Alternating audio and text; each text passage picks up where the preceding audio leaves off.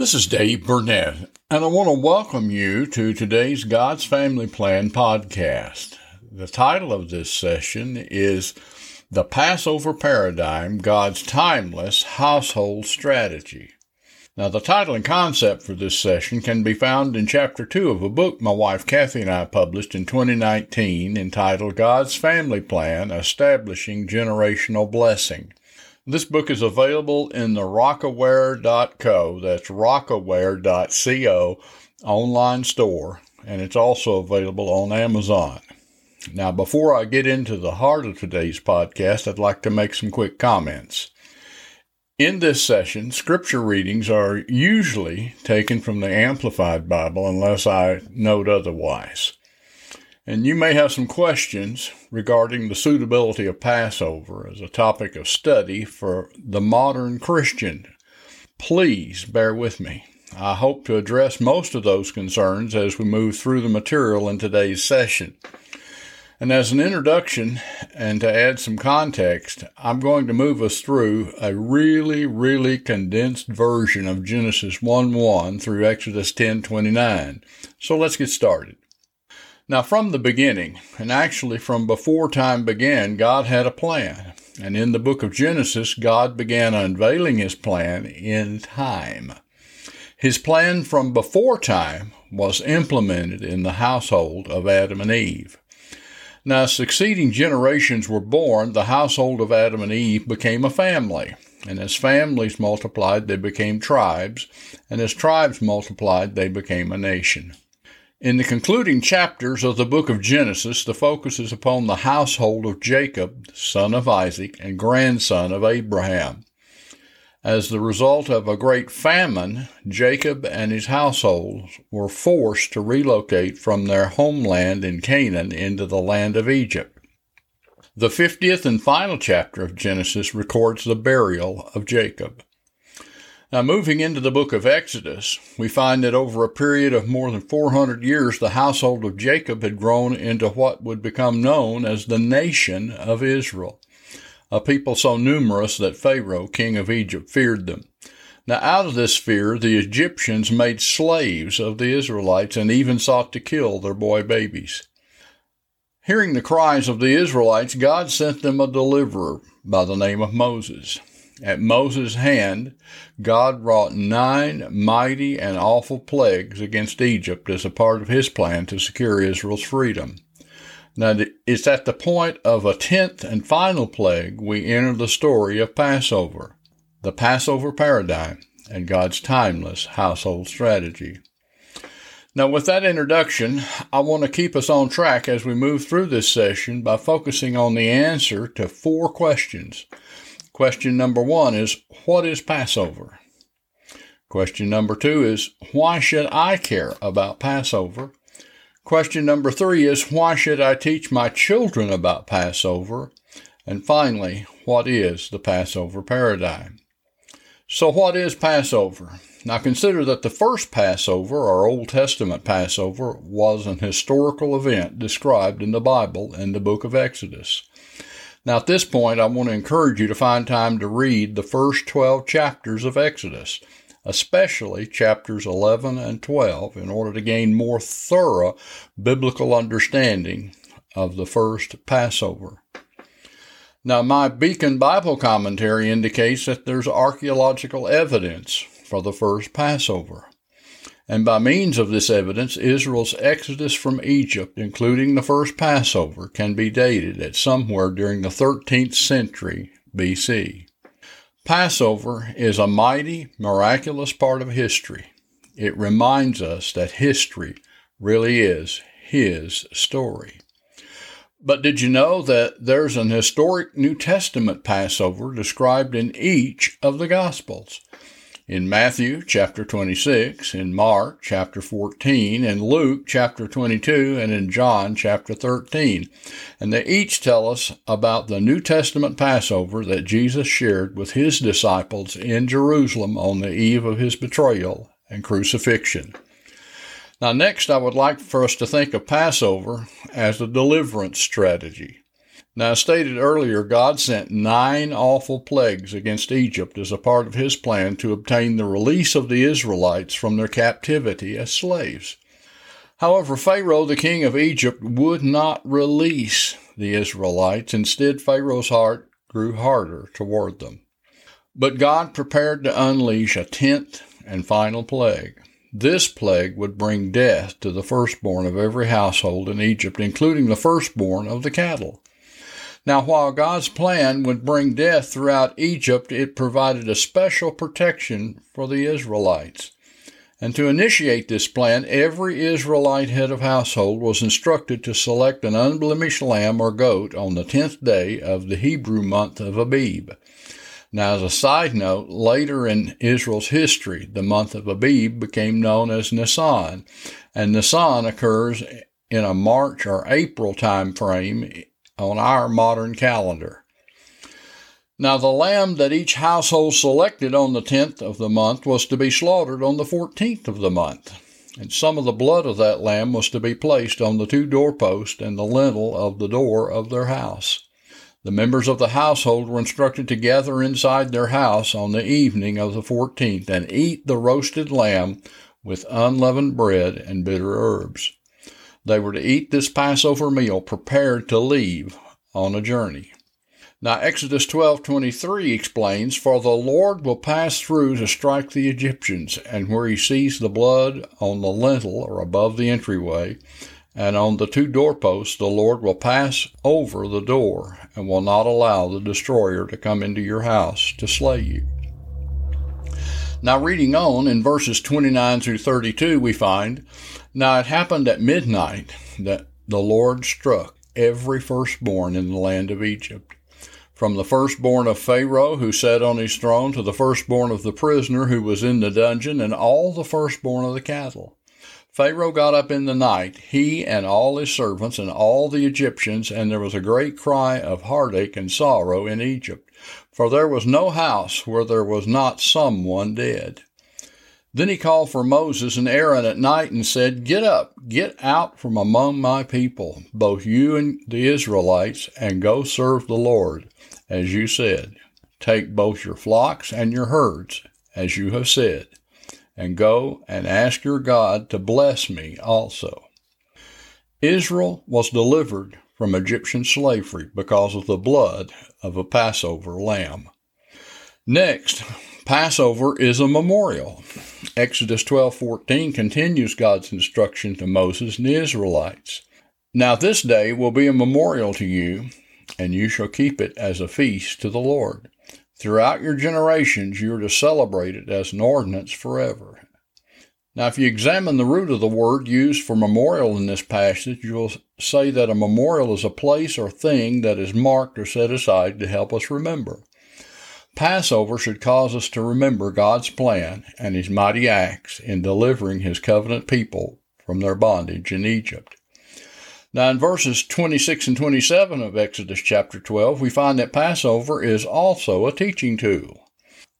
"When your children say to you, 'What does this service mean to you?' you shall say, 'It is the sacrifice of the Lord's Passover, for he passed over the houses of the Israelites in Egypt when he struck the Egyptians, but spared our house.'" Now, we'll revisit this verse later in this session. And so the lessons we learn from history are important lessons. These are lessons that allow us to advance from one generation to the next, building on the revelation and success of generations past. Now, I believe this relates to 2 Corinthians 3:18, where the Apostle Paul speaks of being transformed into the image of the Lord progressively from glory to glory. I believe that Passover offers us a lesson from biblical history that every believer needs to learn.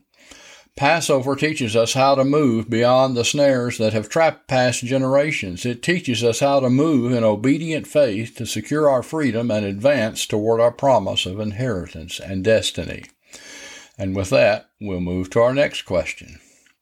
Now, what we've learned so far comes predominantly from the Old Testament. You may be tempted to ask, how can anything about Passover be relevant to me as a Christian today?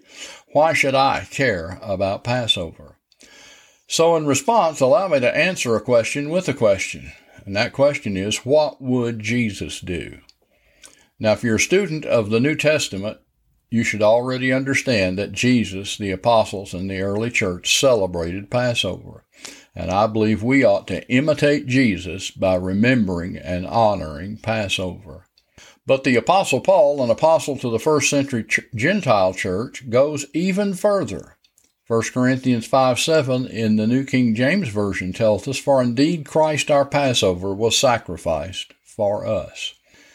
Jesus is our Passover.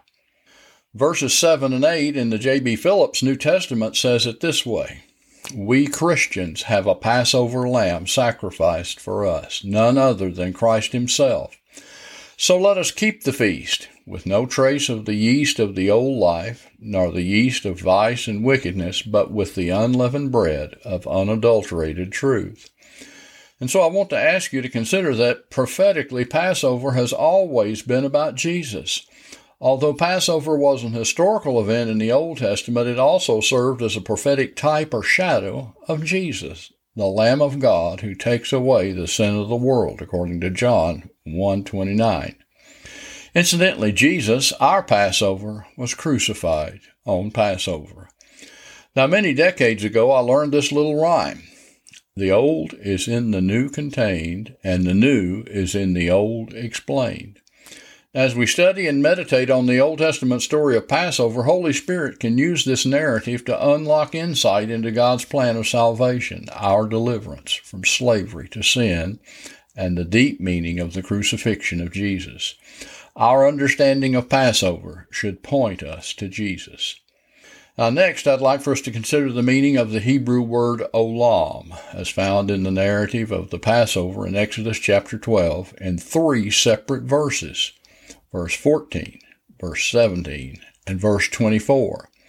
So let's look again at what we read earlier in Exodus 12:14. "Now this day will be a memorial to you, and you shall keep it as a feast to the Lord. Throughout your generations you are to celebrate it as an ordinance forever." Now the Hebrew word for forever in this verse is olam, meaning everlasting. And in order to help you get a feel for the meaning of this word, consider that one of the names of God is El Olam, the everlasting God. In this, I would suggest that we embrace an everlasting remembrance of Passover. However, as 21st century followers of Jesus, we need to put our Passover into a new covenant perspective. We need to view it through the lens of the resurrection and the outpouring of Holy Spirit. The blood of a lamb is no longer needed for our deliverance. However, Passover prophetically speaks to the ability of the blood of the Lamb to deliver us from the slavery of sin. Now, we see this in the New Testament sacrament of communion. The Apostle Paul, again speaking to a Gentile church in 1 Corinthians 11, verses 23 through 26, offers the following instruction. "For I received from the Lord himself that instruction which I passed on to you, that the Lord Jesus, on the night in which he was betrayed," and I want to remind you that that night was Passover, "took bread, and when he had given thanks, he broke it and said, 'This is, or it represents, my body, which is offered as a sacrifice for you. Do this in affectionate remembrance of me.' In the same way, after supper, he took the cup, saying, 'This cup is the new covenant, ratified and established in my blood. Do this as often as you drink it in affectionate remembrance of me. For every time you eat this bread and drink this cup, you are symbolically proclaiming the fact of the Lord's death until he comes again.'" Now, I encourage you to take time later to read these words as Jesus spoke them in Matthew chapter 26, Mark chapter 14, and Luke chapter 22. Now, looking now to John's Gospel, John 6:53, in the Living Bible, it offers a powerful statement made by Jesus regarding his blood and his body. So Jesus said it again, "With all the earnestness I possess, I tell you this, unless you eat the flesh of the Messiah and drink his blood, you cannot have eternal life within you." This is an invitation to communion. Our New Testament celebration of communion is taken from Jesus' Passover table on the night he was betrayed, before he was ultimately crucified. The elements of communion testify to Jesus, our Passover lamb. Kathy and I use matzah as the unleavened bread of communion. Matzah illustrates the markings of Jesus' bruises and his piercing. As found in Deuteronomy 32:14 and elsewhere, the wine of communion is also known as the blood of the grape. Now, communion is not intended to be a religious ritual. As I read from the Amplified Bible, it is an affectionate remembrance of Jesus. You can take communion anytime and anywhere you want to affectionately remember Jesus. Kathy and I often take communion at home, just the two of us. Now remember, communion is taken from Jesus' Passover table. But why do I need to teach my children about Passover? Well, let's once more examine Exodus 12:24 and God's instruction to Moses and Israel. You shall observe this event concerning Passover as an ordinance for you and your children forever. Notice the words, and for your children. God included children in Passover. And don't forget what we read in verses 26 and 27 earlier. When your children say to you, what does this service mean to you? You shall say, it is the sacrifice of the Lord's Passover, for he passed over the houses of the Israelites in Egypt when he struck the Egyptians, but spared our houses. When your children see and hear you honoring Passover, you need to be prepared to answer their questions. It's an awesome teaching moment. Take advantage of it as an opportunity to teach them about a mighty, awesome, miraculous, delivering God who is more powerful than any superhero. Teach them about Jesus and the forgiveness of sins. Teach them about communion.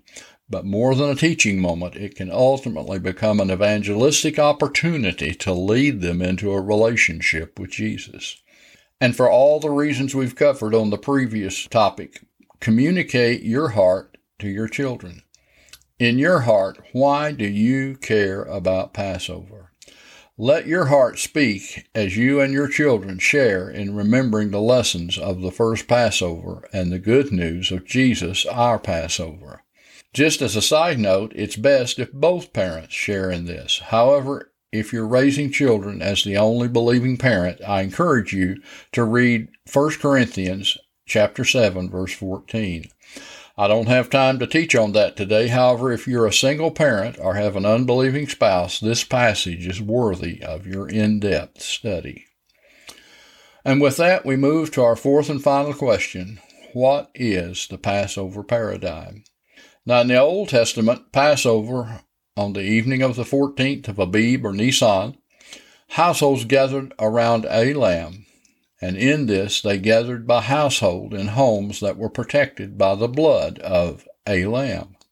Moving to the New Testament, in Matthew 18:20, Jesus tells us, for where 2 or 3 are gathered in my name, meeting together as my followers, I am there among them. Now, in the Old Testament, the Hebrew word for household is beith or beit, spelled in English as B-E-T. But interestingly, beit is more than just a word or a letter in the Hebrew alphabet. Beit is also a number. Beit represents the number 2. So where 2 or 3 are gathered together in my name sounds a lot like a household to me. And Jesus, our Passover lamb, is in the middle of their gathering.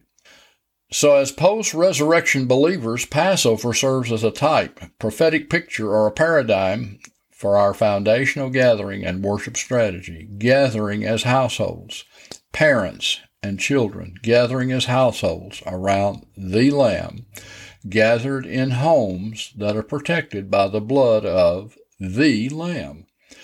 Gathering as households in the Old Testament did not void the value and benefit of Israel's worship as a congregation at their appropriate times, nor does it void our need to gather congregationally. But as in the beginning, God's timeless strategy, before there was any such thing as the law, had its origin in the household of Adam and Eve. God's timeless strategy for deliverance, destiny, and inheritance continues to have its foundation in households of faith today. And so God wants to awaken us to a new covenant revelation of this timeless household strategy. But this is not only God's plan to bring deliverance to households, but to bring deliverance to nations as the product of our household gathering. Passover is God's plan to empower households to bring forth national deliverance, household by household. And that is the Passover paradigm. Now I'm going to close today with this scripture from Revelations 5:12. Worthy and deserving is the Lamb that was sacrificed to receive power and riches and wisdom and might and honor and glory and blessing. And so I decree generational blessing over each of you and your household, in the name of the resurrected Lamb of God, Jesus our Lord. Amen.